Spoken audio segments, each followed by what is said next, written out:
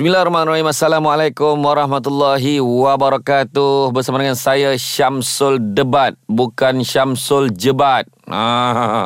Kali ini selama sejam lagi kita akan berkongsi ilmu untuk sama-sama merenung, meninjau, refleksi diri kita.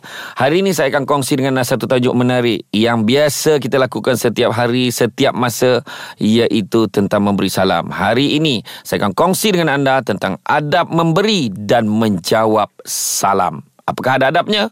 Jangan ke mana-mana. Jumpa lagi selepas ini.